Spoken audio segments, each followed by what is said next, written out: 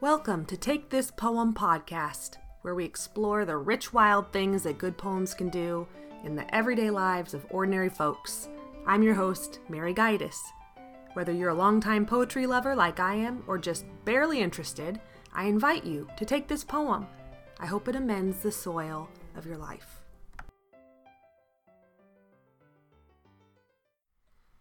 Hello there. I was so eager, maybe even anxious, to share today's poem that I just came into my closet with nothing but my laptop and microphone. I've never done that before. I didn't even print the poem. It's in my head. I'm going to say it to you. But before we get to that, it's been a while since I've asked this.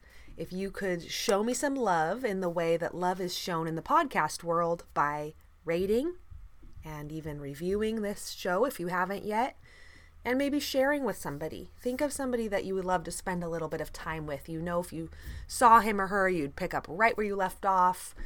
Maybe take a walk, sit on a porch somewhere with a tea or a whiskey. Whoever that person is, maybe they'd like to hear about this podcast. Maybe not, but it's worth a try, right? Okay, let's get to today's poem. It is in my Hall of Fame of poetry, maybe my top 10, if somebody held a gun to my head and made me choose. And I can't believe that I didn't find a chance to read it last year. I was saving it for the winter, and then Advent came and the year slipped away. So before daylight savings and before spring is here in earnest, I wanted to share this loveliest of winter poems.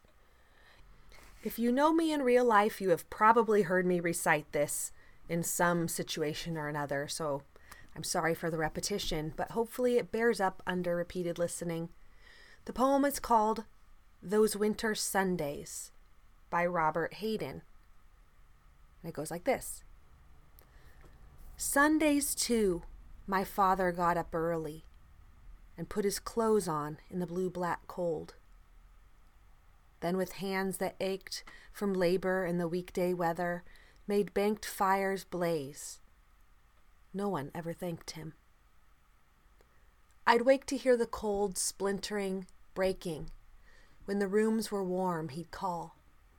And slowly I would rise and dress, fearing the chronic angers of that house, speaking indifferently to him who had driven out the cold and polished my good shoes as well. What did I know? What did I know of love's austere and lonely offices? Way back in episode 3, I talked about something I call a poetry ambush, where you're minding your business and a poem jumps out and says boo at you. This could count as one of those for me. I have a set of CDs that I drove around with in my car for many years called Poetry on Record, and I will put a link to that in the show notes. It's just simply poets reading their own poems on audio version, and I would just play those one after the other as I drove around. And remember when you used to have to buy cassettes or CDs or records when you liked a certain song? Often when you got a new one, you would like a song or two, and then there'd be a couple new ones you liked, but then there were a few that were just boring. But because it was hard to skip around, you listened to the whole thing anyway, and maybe all of a sudden one day, one of those songs that at first you hadn't even noticed just struck you with new and vibrant meaning, and you couldn't believe you'd missed it before. That's kind of what this one was like to me. I had heard it many times, but then one night I heard it as though for the first time, and it got me to the heart. If you can, look up Robert Hayden reading this poem himself on YouTube. There's a recording there, the same one that was on my CDs. But let's get back to the poem. Can a poem be perfect? This one makes me ask that question. I don't know if a poem can be perfect, but to me this one brushes up against perfection. And it makes me want to wonder why. Well, there's a few things. and one is the sounds. This is an onomatopoeia palooza of a poem. I don't have it in front of me, but I think there's maybe 10 different hard C sounds in the few lines that are talking about the father building the fire. It gives it that brittle, crackling, hard, cold feel when you read through there. And yet it's so subtle. It isn't over the top. It doesn't beat you over the head, but it's there, adding that brittle feeling. What else? The form, when I look at this, it's 14 lines, it's sonnet-sized, and as I've mentioned before, there is a certain feeling of completion and wholeness to me in a 14-line sonnet-like poem. It might be because I read so many of them. I don't think there's anything magic about 14 lines. But it seems like the perfect amount of time to have to face something, say something really strong, turn around and get out of a poem. You can't go on and on and on, but you also can't just say a few lines and be done. It forces a sort of completeness of thought and brevity at the same time that just settles just right in my mind often when I read a sonnet. And although I can't figure out any sort of pattern with the rhythm of this, with syllable counts per line or anything like that, it has a beautiful, intuitive speaking cadence to it that flows and has a poetic beauty. It's not as easy as it sounds to write like that. So those things I am in awe of technically. Speaking of the sounds, I think the word offices is so interesting as a last word. It's a strange word. At first when I heard this poem, it felt out of place. But after all the hard crackling sounds, offices, you basically have to whisper it. There isn't any voice in the last couple syllables. So it ends softly. And in a poem about work and a father working, I thought, well, a lot of fathers go to the office. This is a laborer, so he doesn't. He's outdoors. But it reminded me of just the work in general that daddies go to do that might sometimes not be appreciated by the kids at home or even fully understood what sacrifice it takes to go face that day after day. But then, of course, offices means duties that a certain job has. Loves offices, what it requires of us. But I'm ashamed to say it wasn't until a few weeks ago that the idea of offices as daily prayers struck me.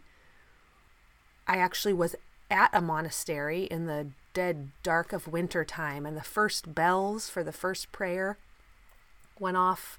It felt like the middle of the night. It was so dark and so cold.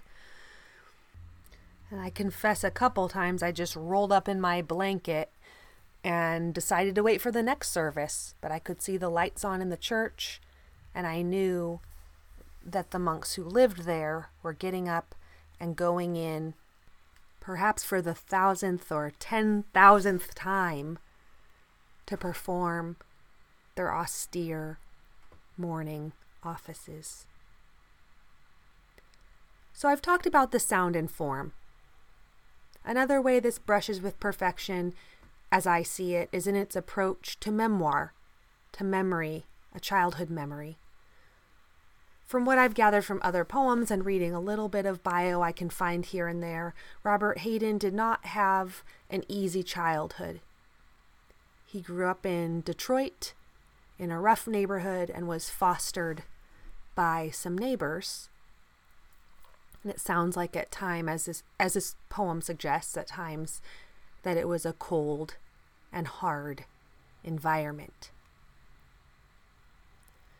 But instead of going down into the pathos of that, this poem seems so reserved, so balanced, so willing to accept now as an adult his place in the coldness and hardness of that situation, and to admit he did not understand everything.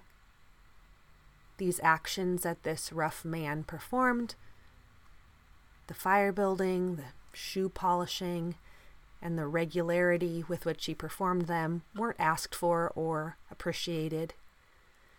And now as an adult, he can see it for what it is, for the loneliness and austerity that those acts of love can be sometimes.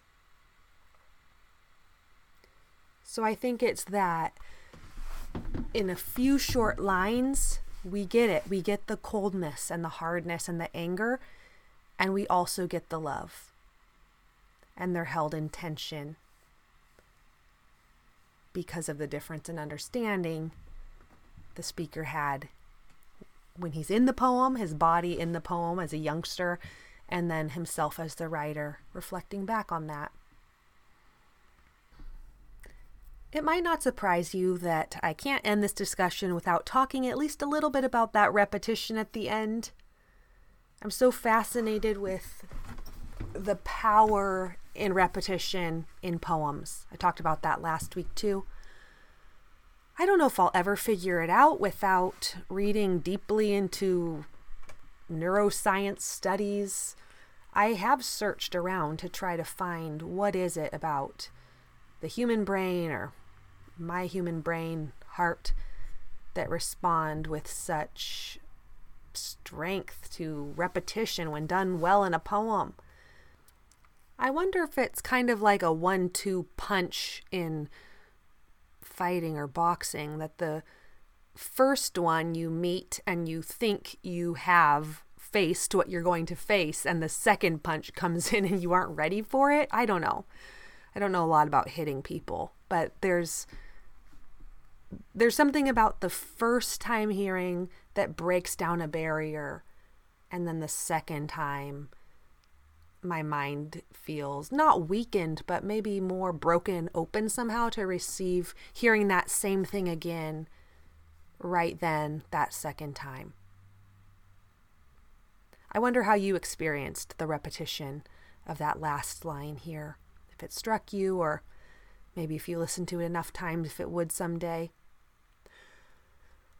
Okay, this has been harder than I expected to just come in here and blabber about this poem with no notes and with no preparation other than thinking about this poem for the last years and saying it to myself hundreds of times. But I'll just say it one more time and end with that, because the poem itself is really the gift, not my thoughts about it, not my stumbling around trying to figure things out using the same words I've used before and still not making much progress, but the poem itself. It's Those Winter Sundays by Robert Hayden. Sundays, too, my father got up early and put his clothes on in the blue-black cold. Then, with cracked hands that ached from labor in the weekday weather, made banked fires blaze. No one ever thanked him. I'd wake to hear the cold splintering, breaking. When the rooms were warm, he'd call, and slowly I would rise and dress, fearing the chronic angers of that house, speaking indifferently to him who had driven out the cold and polished my good shoes as well. What did I know? What did I know of love's austere and lonely offices?